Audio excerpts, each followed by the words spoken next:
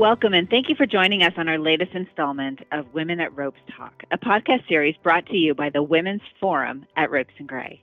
In this podcast, we spotlight extraordinary women who've had successful careers and interesting lives and are also making a positive impact in their workplaces and in their communities. We feature women attorneys at Ropes and Gray in conversation with prominent women clients, industry leaders, entrepreneurs, and others about their careers and what's led to their successes, the challenges they've faced, and the hard-earned wisdom they've acquired.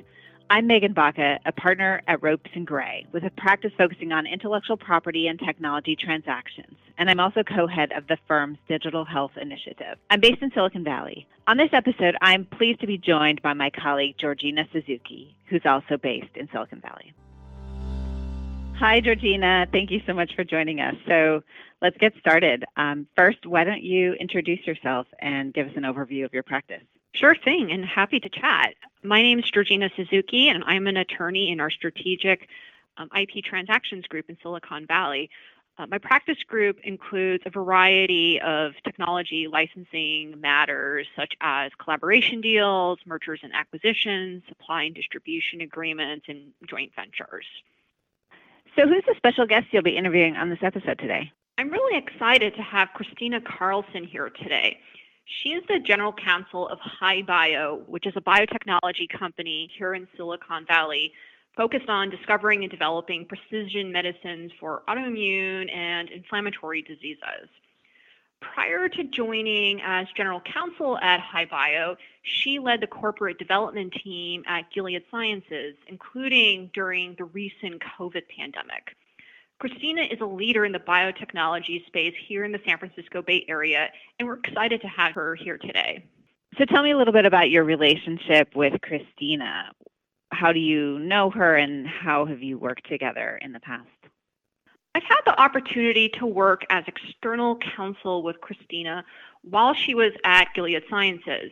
I worked on licensing and collaboration deals with her, including a $2.3 billion deal between Gilead and Nurix in the cancer therapy space.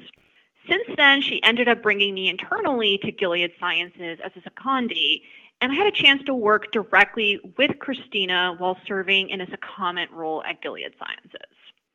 So having worked with Christina and now interviewing her, what's most noteworthy to you about Christina and her career? Yeah, I would say Christina is a very accomplished legal professional in the biotechnology space.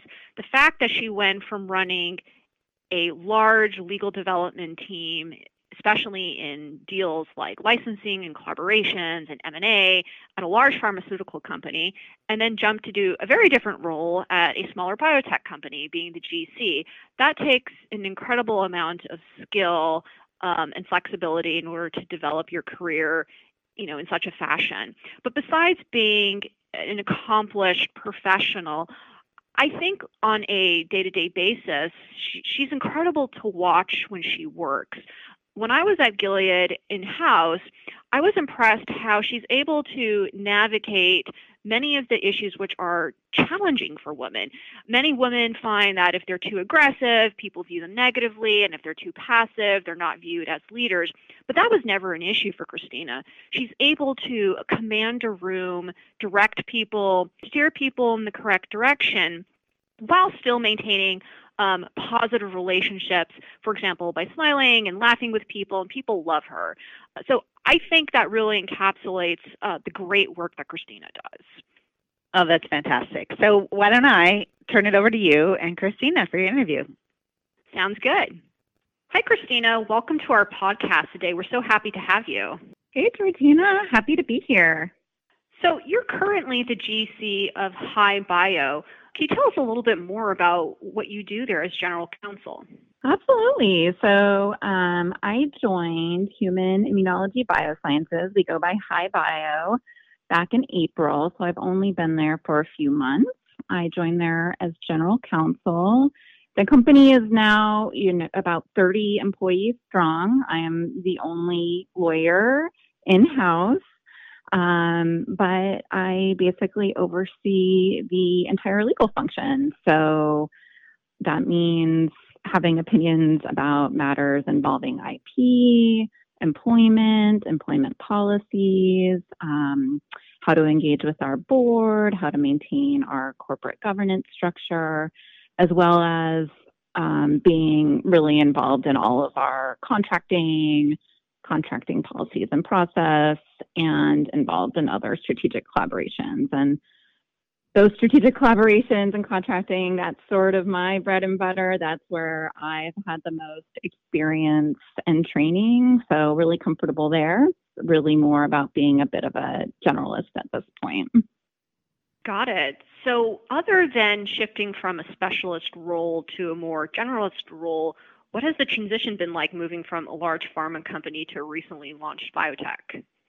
Well, it's a lot different. I came from a decently sized window office at Gilead with lots of expertise at my fingertips in-house to, a room about, I don't know, maybe it's 10 by 20 with about 4 rows of desks.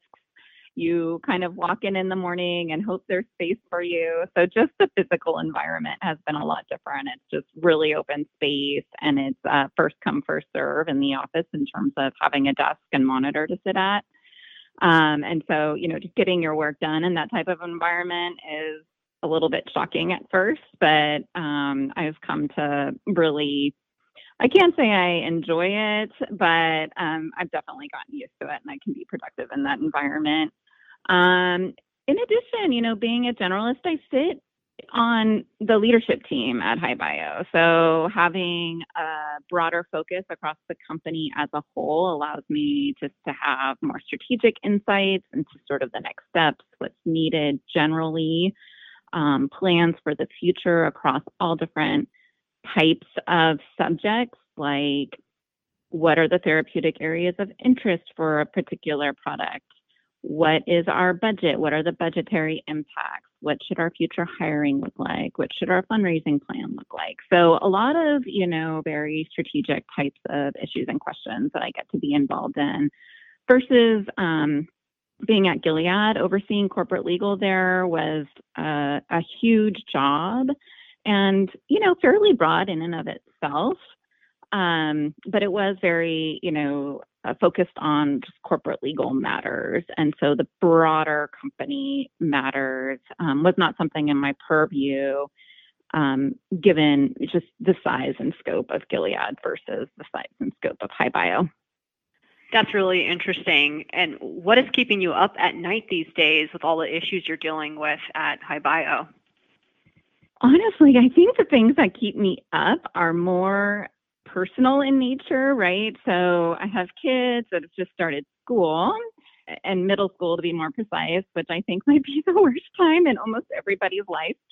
And so I feel like I am reliving it with them, and somehow in a way it feels like almost worse reliving it with them than going through it myself. So I do tend to worry a bit about how things are going, and hopefully they're getting along with their friends. And if they're stressed about an assignment, I feel that stress and I'm stressed about that assignment. So I tend to get very nervous and anxious sometimes about my kids and what's going on in their lives. And then I would say second to that, I tend to get a bit nervous about, and I don't want to get too political on this podcast, but just some of the toxic politics that are going on, and overturning of Roe v. Wade and healthcare options for women, and what that means for women, not only in the workforce, but just culturally, generally, and how they're seen and in our country. And that tends to kind of get me a bit worked up sometimes.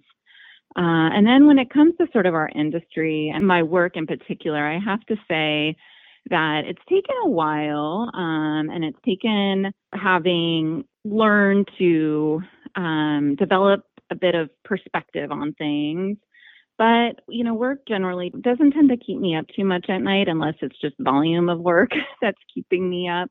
The general industry as a whole right now is, a little bit nerve-wracking. There isn't as much money going into private companies. So I kind of wish I made this move a year earlier versus just a few months ago. It might have been a little bit easier. But overall, I am really happy with the change I made. I really enjoy the people I work with at HiBio. Our CEO, I think, is very easy to work with, really smart, really engaging, and has a very good view and perspective on where the company should be going.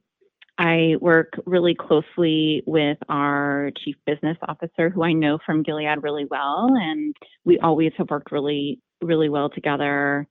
And I'm actually really fortunate to be on a leadership team with many other women. So having those connections and creating those types of relationships in a new environment has been really rewarding.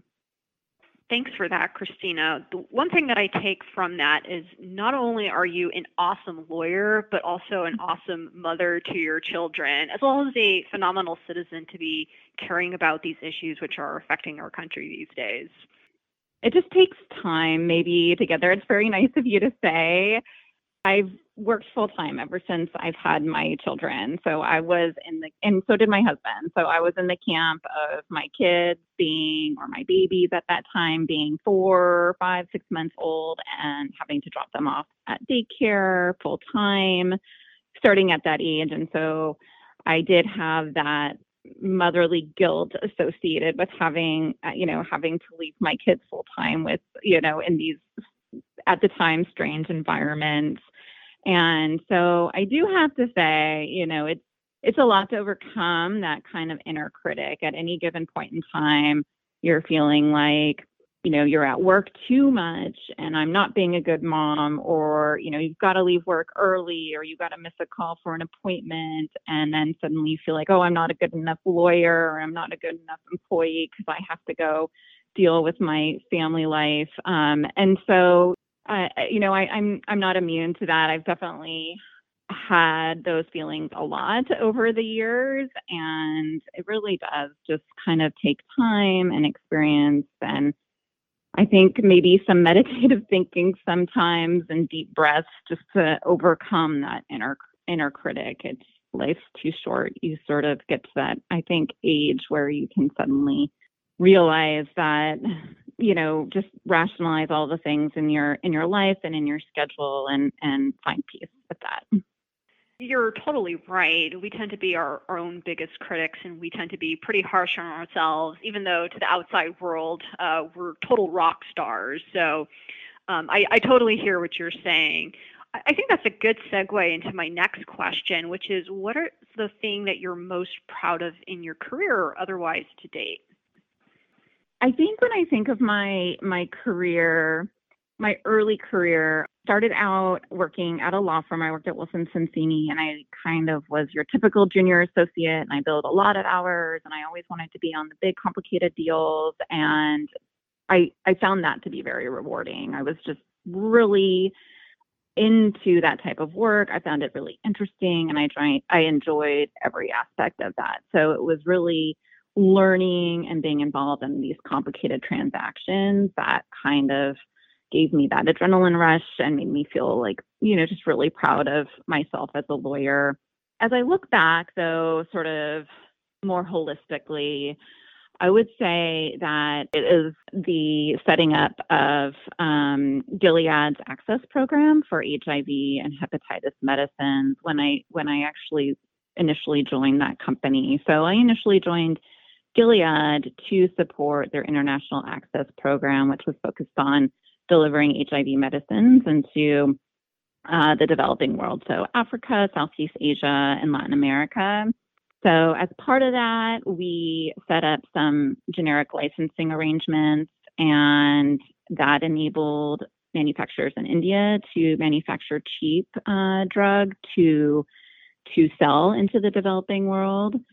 In addition, we set up several offices in different countries of the developing world, as well as distribution arrangements. And so really it took several years to get everything all set up and interconnected and working in a way that was really successful and really ramped up the availability of life-saving medicines for people in these areas. And so given the nature of HIV and what that disease does to people, and being able to provide or be a part of a system of providing a medicine that literally saves their lives, in hindsight is very rewarding. I just can't imagine being involved in anything that is that impactful ever again, to be honest.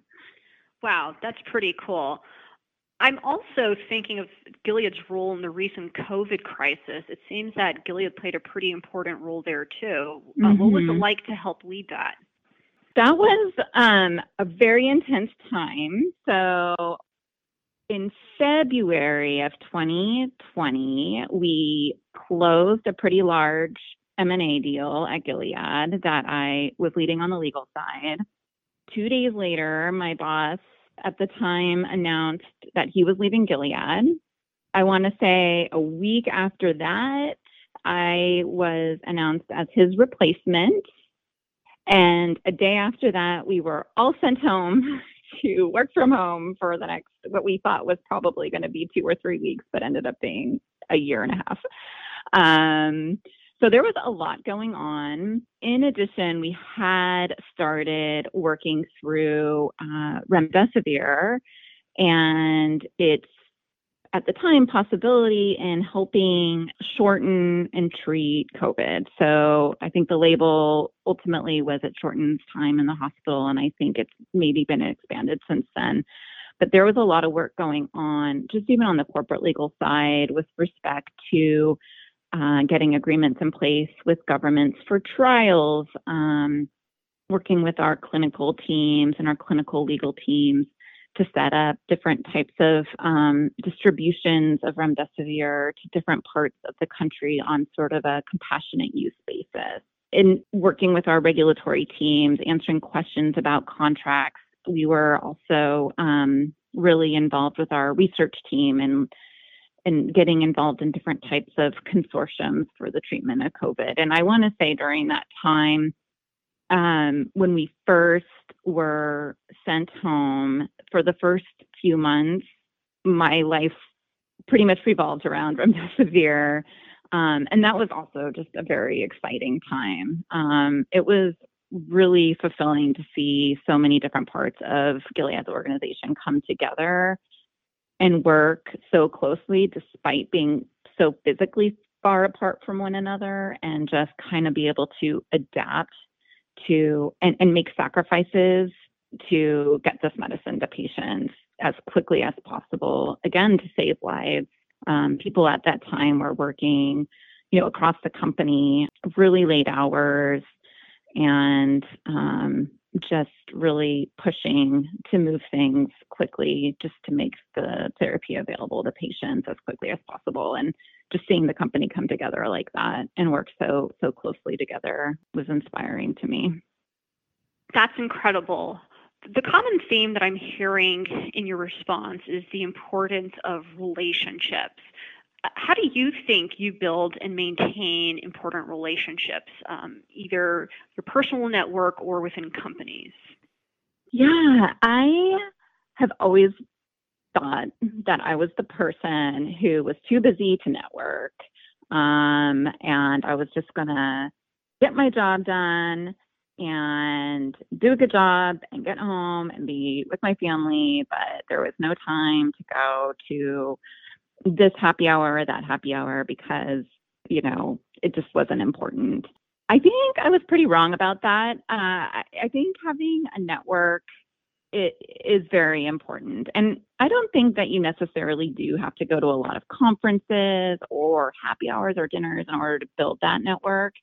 I think that you can build the network just in your day-to-day work and your day-to-day interactions with people. So just maintaining relationships through law firms like, Wilson, where I worked, or you, for example, working with you were secondee at Gilead and you were amazing. We started working with Ropes a lot. And now I feel like I have different contacts within the Ropes family. And actually now a Ropes attorney is working at Gilead. So having those connections really play out in ways that you sometimes don't see in the moment. I mentioned earlier our CBO at HiBio, Carl, worked at Gilead, and he's ultimately the reason why I ended up at HiBio in the end. And even now, I still maintain very close contacts with my former colleagues at Gilead, former colleagues that I knew from Gilead that are now at other companies. And so what I thought was mainly an internal network at Gilead has turned into an external network. And I have found that when you develop those close relationships, you don't even necessarily need to have frequent discussions with those people. As I was thinking through the pros and cons of leaving Gilead to go to HiBio, I reached out to a former mentor from my law firm days that I hadn't talked to in maybe close to 10 years. And he was so readily available to talk out the different opportunities and what might make sense and help provide me with guidance. So I found it's easier to maintain a network than I thought. I thought that, you really had to kind of go out of your way and go to all these social events in order to have a network. And I've really found that it's possible and important to have a network and not actually have to do too much outside of your normal day-to-day work. That's good to hear. So I'm going to ask you a final question. You're a female GC of a biotech, which is a rarity in this industry. What advice would you give to other women or diverse candidates who are looking to follow in your footsteps? I've been, lucky enough to have a lot of strong mentors and bosses and managers in my career, sort of every step of the way, who have given me a lot of confidence and reassurance in myself and my capabilities, overcoming that inner critic that we talked about before.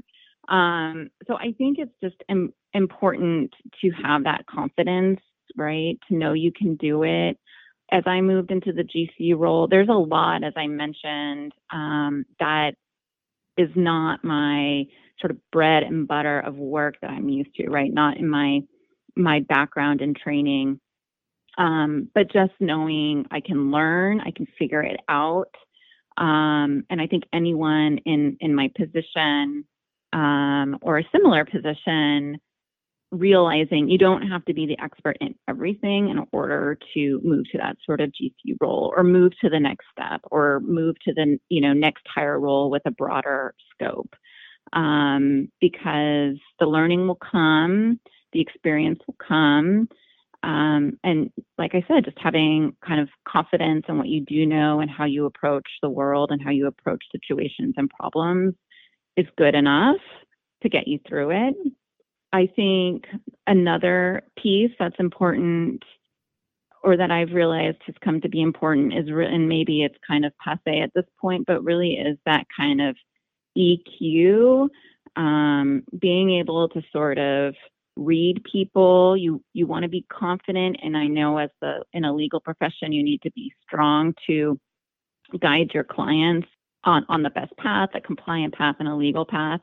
But sometimes you can read people in a way to know how to approach that issue, or maybe take a pause and come back to an issue. Because at the end of the day, I do like to be a business partner type of lawyer, not a slap your wrist type of lawyer. And I think the more you can be a business partner, the better you can serve your clients, whether you're in-house or external, because I do think that creates a relationship in an environment where your colleagues are more likely to come to you in advance of an issue or keep you updated or want to talk to you about things. So, I mean, I don't know if that's necessarily advice, but that's just sort of how I've approached this job and being a GC. Those are some great pearls of wisdom. But what I really like about it is that it's really positive and encouraging for people looking to go into this field in the future. A lot of times it feels like you can't move from being a specialist to a generalist, but to know that someone was able to navigate that transition gives a lot of hope for the rest of us. Yeah, absolutely. I was just going to say, I know, and I don't know if it is being a woman, but a lot of times I think, oh, I couldn't possibly do that. I'm not the expert in this field, or I didn't do, corporate law. How could I possibly be a GC? But I do think that's not a good mindset to have. I think that the skills we have as lawyers translate well to whichever area, problem solving, in any type of issue that comes our way. To me, it seems like all of the GCs out there, right? There's always some area where you're not an expert. Not every lawyer can be an expert in every area. So whether you're relying on some external help for corporate or for contracts or compliance, you're not the only one, right? You're not the only GC in that position. And as I became GC, I did start reaching out to other GCs and having those types of conversations. And that has also been very reassuring. So I would say, kind of to tie your last question with your second to last question in terms of networking, that becomes an avenue to provide some peace of mind as well. Wonderful. I think that wraps it up for today. Just wanted to thank you again, Christina, for coming on our podcast today to talk about your job and your career. Thanks, Georgina. It's been so great to be here and talk about this. And if there's anything else you have a follow-up question on, let me know. And I'm really happy to get a chance to speak with you again. It's been a while. Same as well. Thanks, Christina. Thank you. Georgina and Christina, thank you so much. As always, thank you to our listeners. For more information about Ropes and Gray's Women's Forum and our women attorneys, please visit ropesgray.com/women. You can also subscribe to this series wherever you typically listen to podcasts, including on Apple, Google, and Spotify. Thanks again for listening.